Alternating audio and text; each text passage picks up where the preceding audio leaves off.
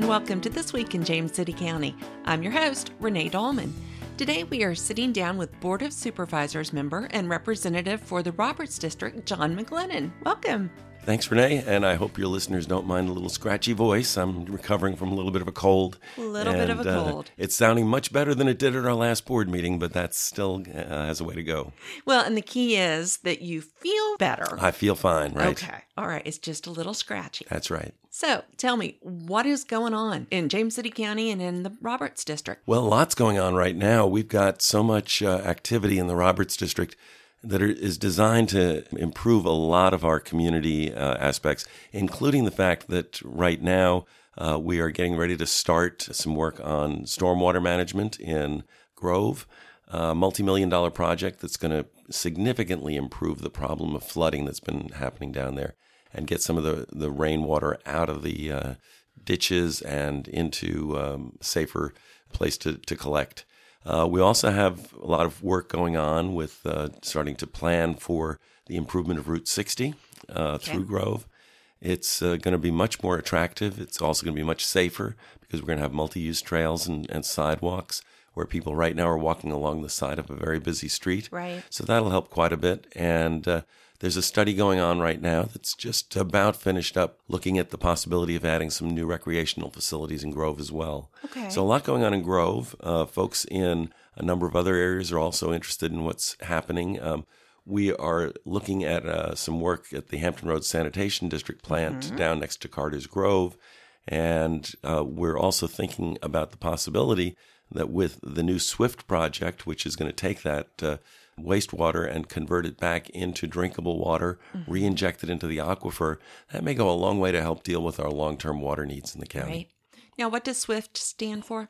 Good question. Good question. And I'm not going to remember the acronym right now. Okay, that's fine. But it is a project that has been underway for a couple of years now and it carries a lot of benefits associated with it. It will have the effect of producing a tremendous amount of new drinkable water that can be put back into the aquifer, which has been drained quite considerably over the last several years. It's really created some problems as far as the state's concerned. The Department of Environmental Qualities and State Water Control Board are all looking at this area as one that needs a lot of help with water. And they've been proposing to cut back significantly on the amount of water that we do use for residential purposes. That, I think, is a real problem for us. So this could potentially help that. And a real side benefit of it, a very significant one, is that the modeling does suggest that the reinjection of the water into the aquifer helps us with land subsidence. Oh. So with all the concern that we have about the sinkholes and things like that. Sinkholes and the impact of sea level rise, which is putting more areas in danger of flooding, this could actually improve the situation significantly. Now, when will this start? The injection of the water back into the Well, aquifers? there have already been a couple of pilot projects started, and this particular one, I think the idea is to have it operating within the next 2 years. Okay. Wow, very good. All right. Now, I know that the Board of Supervisors had a very challenging case regarding the Oakland Pointe subdivision. Can you talk about, is that a subdivision or I suppose not a subdivision, apartment complex? It's an apartment complex project that is designed to take advantage of federal tax credits that are provided for people who will build housing for low and moderate income residents.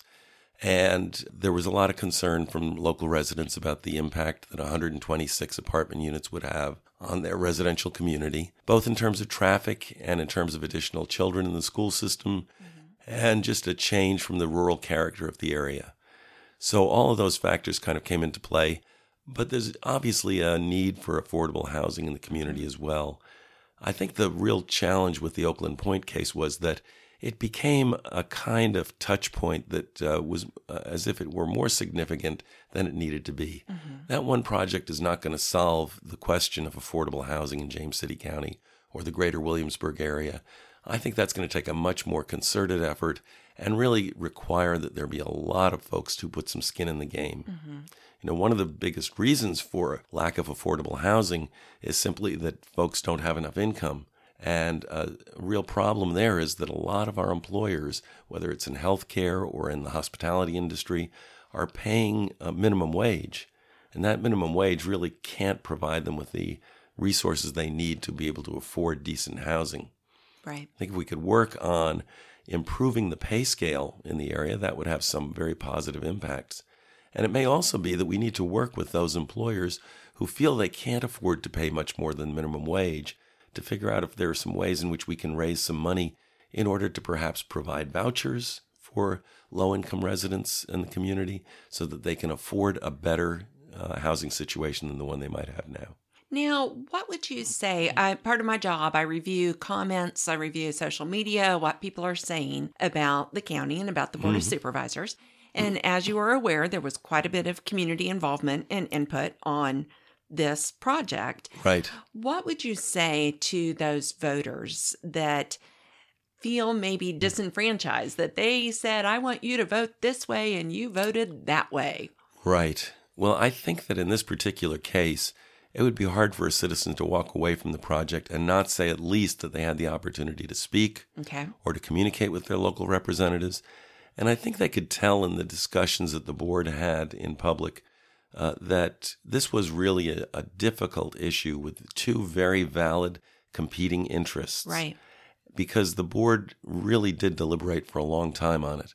And of course, we're also constrained by the fact that the state has limited the amount of proffers that we can accept, the ways in which we can deal with some proposals that come forward. And so within those constraints, we have to balance all the interests that are out there. But we heard over 40 speakers when we had the public hearing. We received, I would guess, close to 100 emails from folks around the community on this particular topic. And I think they probably heard in the questions that we asked during the process a lot of those concerns that were expressed on both sides of the issue. So if people people can't assume that because they speak out, their position will prevail. But they can expect that people will take their concerns seriously, again, when those are expressed seriously and evaluated. And I think in this particular case, though I know there are going to be people who are upset about the outcome of the decision, there is still a sense in which they heard their concerns expressed. They had an opportunity to see what the response of the developer would be to those questions, and then they have to take into account what the board did. And if they like it, then that's great. If they don't, well, then maybe they need to continue their involvement. One of the challenges we had in this case was that the comprehensive plan really did designate this area, which is within the PSA, the primary service area, for moderate density residential development. Which an apartment complex. That's exactly what it was proposed here. And I think that while folks, again, may not have gotten involved in the last comprehensive plan project, our next one is gearing up now. Right. So it's a good time to pay attention to see how the land around you is zoned and to make your voice heard. If you don't feel that the past designations make sense and you'd like to accomplish something else.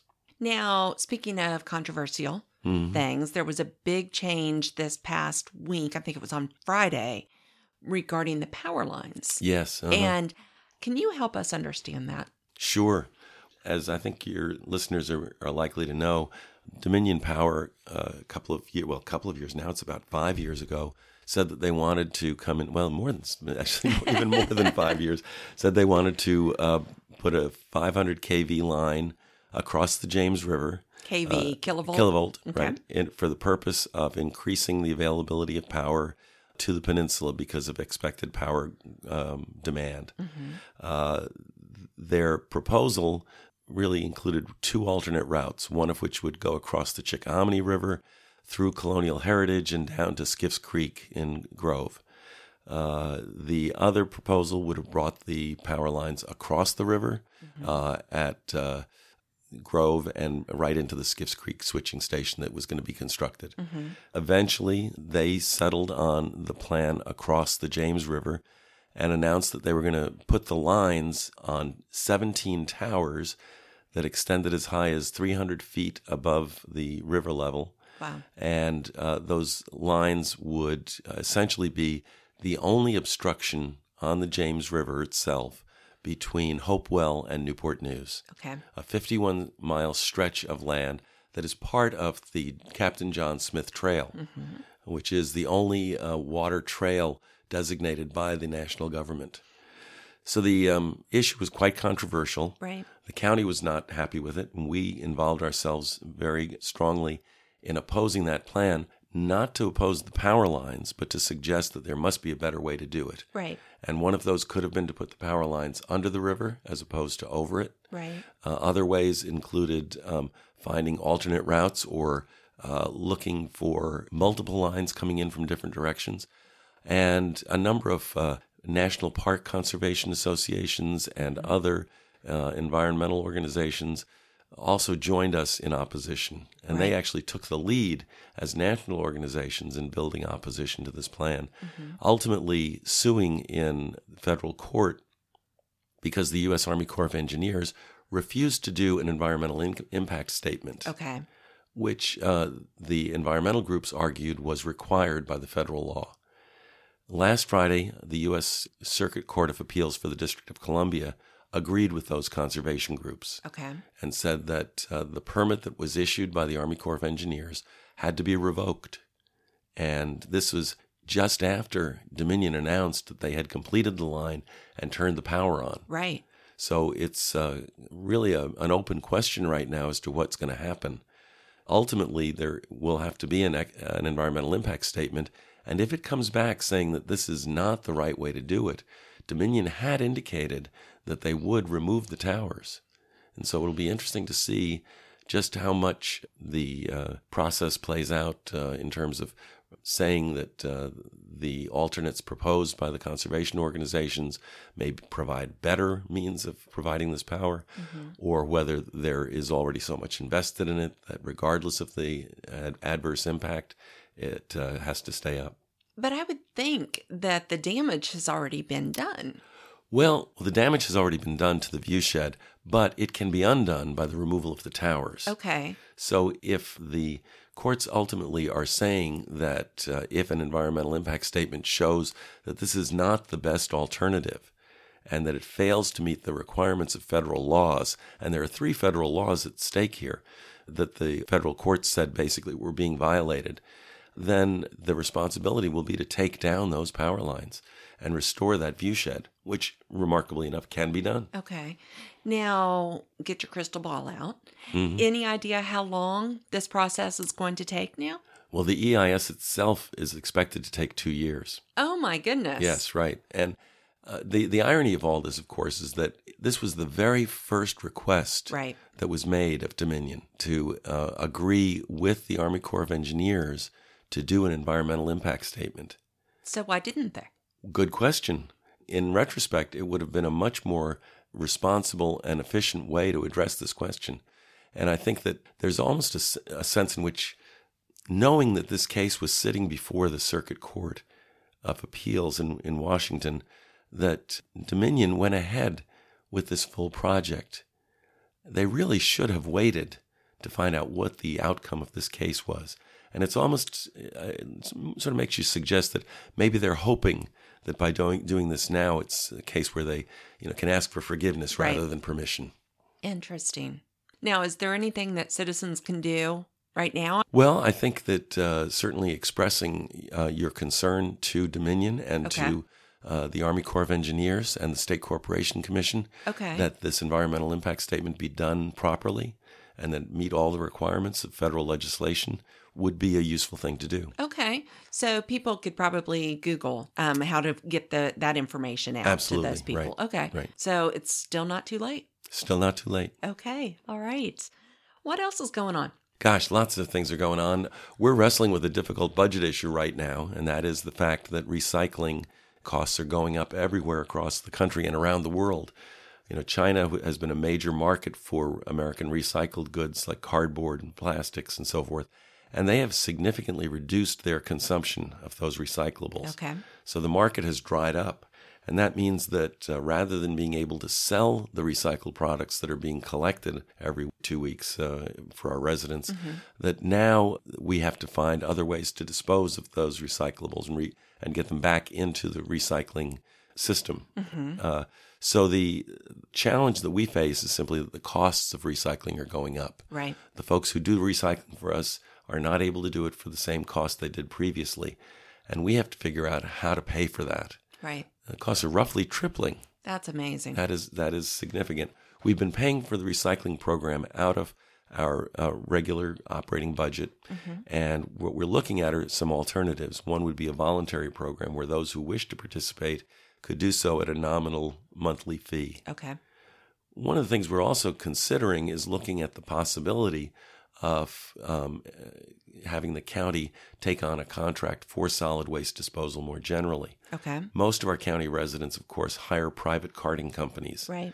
And that means that in a typical neighborhood, 5 or 6 different companies are coming into those neighborhoods every week to pick up trash. And that's a very inefficient use of the neighborhoods. It increases traffic congestion. It is not very efficient for the carters themselves. And so if we had a contract with 1 or 2 carting companies where they were assigned specific territory to pick up the trash, we could probably do it at a much lower rate, save our residents money if they're paying a private carter right now, and produce a better service for everyone concerned.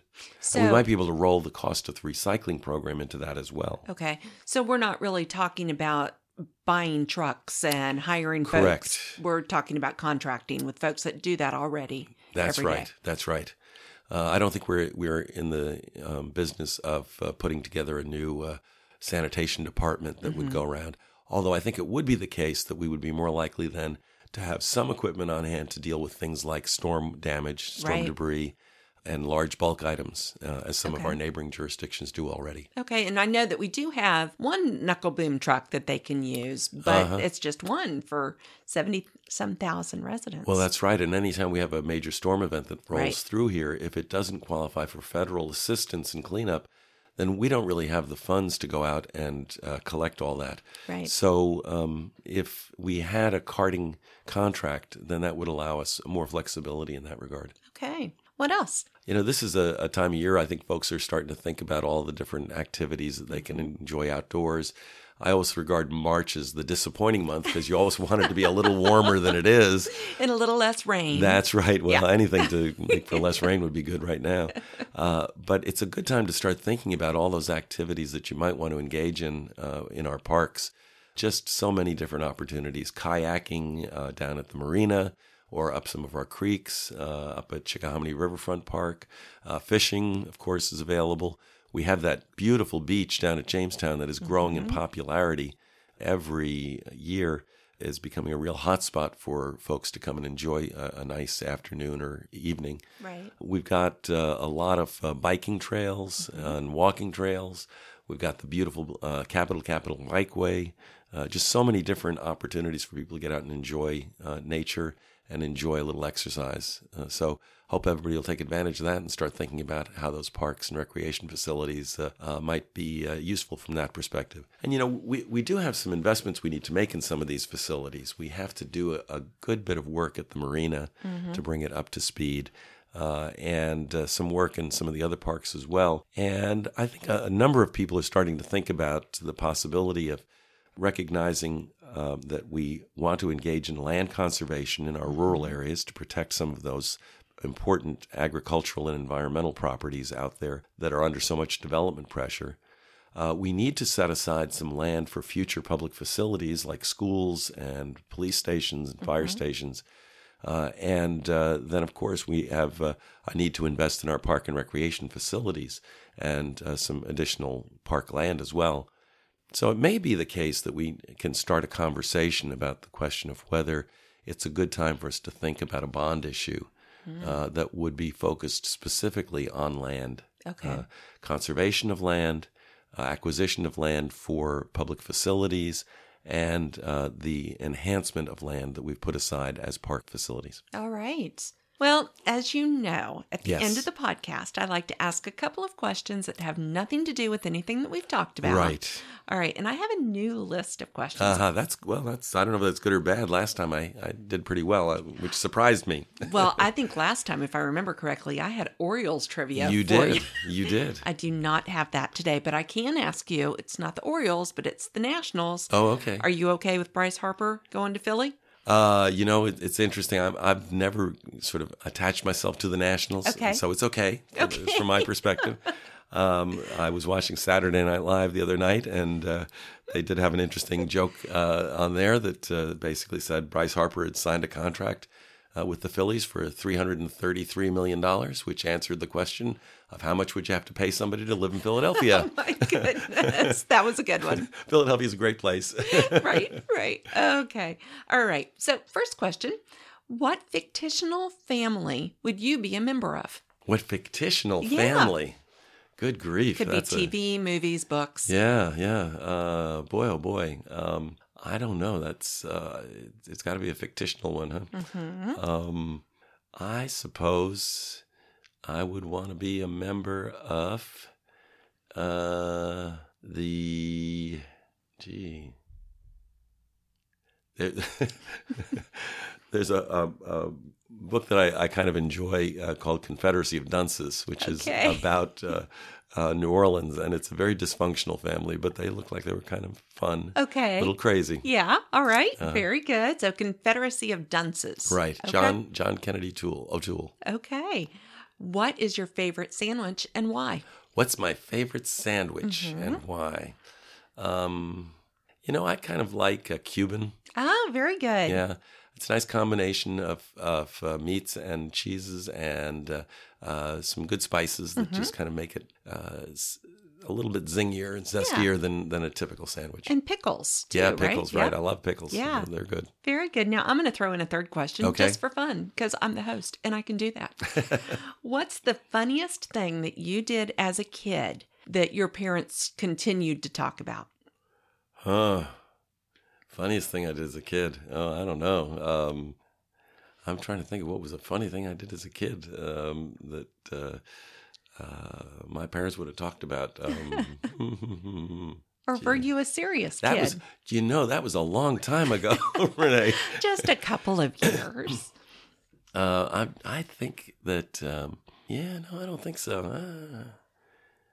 I was a pretty serious kid, I think, Okay. is the answer, but I had a good time. Yeah. I used to deliver a newspaper that cost subscribers 10 cents a week. Wow. And you can imagine that did not earn me a lot of money. No. Was that a morning newspaper? Because back It was a once a week newspaper. It was our okay. local newspaper. It cost Okay. 10 cents, and I delivered on my bike. Though, I think that when we think about crazy things, it wasn't exactly when I was a kid, but the thing that really stands out in my mind about my early years was one job that I had. I was a good humor man. Oh, an ice cream man. An ice cream man, right. I just turned 18, and it was the middle of the summer before I went away to college, and I was desperate to earn some money. Right. So I had some change in my pocket when I went off to school. So I showed up at a good humor plant because they were advertising for drivers in the middle of the summer. There should have been a clue right there that there was a problem with being a good humor man if they were looking for folks in the middle of their hot season. Sure. So I went in there, and the first question they asked me was, "Can you drive a stick shift?" Oh. And I guess my answer to that was not, "Have you ever driven a stick shift?" but "Do you think you can fake it?" And I thought, well, I can probably do that. Well, and I would imagine first and second gears as you're driving through neighborhoods. Right. I figured it out over the course of the next day or so. I'm not sure how the transmission fared on that particular truck, but I will tell you this, that it was an interesting educational experience to be a good humor man. And especially when you're at the bottom of the totem pole, you got the worst truck where the ice cream freezer doors always froze. Oh. So that I literally had to go 10 feet back and run at the truck and leap up with a kick to the door to knock the ice off of it in order to get the door open. Oh, my gosh. And then I would find that the kids invariably wanted to buy one ice cream stick. What did they call them? It was a single ice cream pop. Okay. Not ice cream, ice pop. Yeah, okay, like a popsicle or something. Yes, right, yeah, okay. right. And they cost $0.05. Okay. And I made 20% of my sales. Wow. So if you're selling a nickel ice cream pop or ice pop, you're making a penny every time you do that. Wow. And my biggest mistake was that I thought, gee, I ought to carry about 10 different ice pops with me so that they have plenty of choice. Right. And it took me about a week until somebody said to me, you know what? Bring one flavor. You're only making a penny on it. Right. Don't give them any choices. That is a great story. It was a good learning experience. Yeah. It was a little terrifying because the route that they gave me, they said, when I first went out there that very first day, a group of kids stopped me and they said, "You're the new good humor man." And I said, "Yeah?" And they said, "We've already driven off 2 good humor men and 1 good humor lady, and you're next." What? It was an interesting introduction to the world of ice cream. That is a great story. Thank you. Sure. Well, thank you so much for being on the podcast again. It was my pleasure to croak with you today. Oh, I'm sorry. Well, hopefully your voice will come back sooner than later. It will, yes. Good. Well, that wraps up this episode of This Week in James City County. Thank you so much for tuning in. As always, please take a moment to go online and to subscribe. That way you'll make sure that you never miss an episode. Also, check out our website. We're at jamescitycountyva.gov/podcast. And while there, you're going to be able to find all of our episodes as well as a form that you can complete and let us know what you think. We're looking for any ideas, any feedback for future episodes. So we will talk with you next week.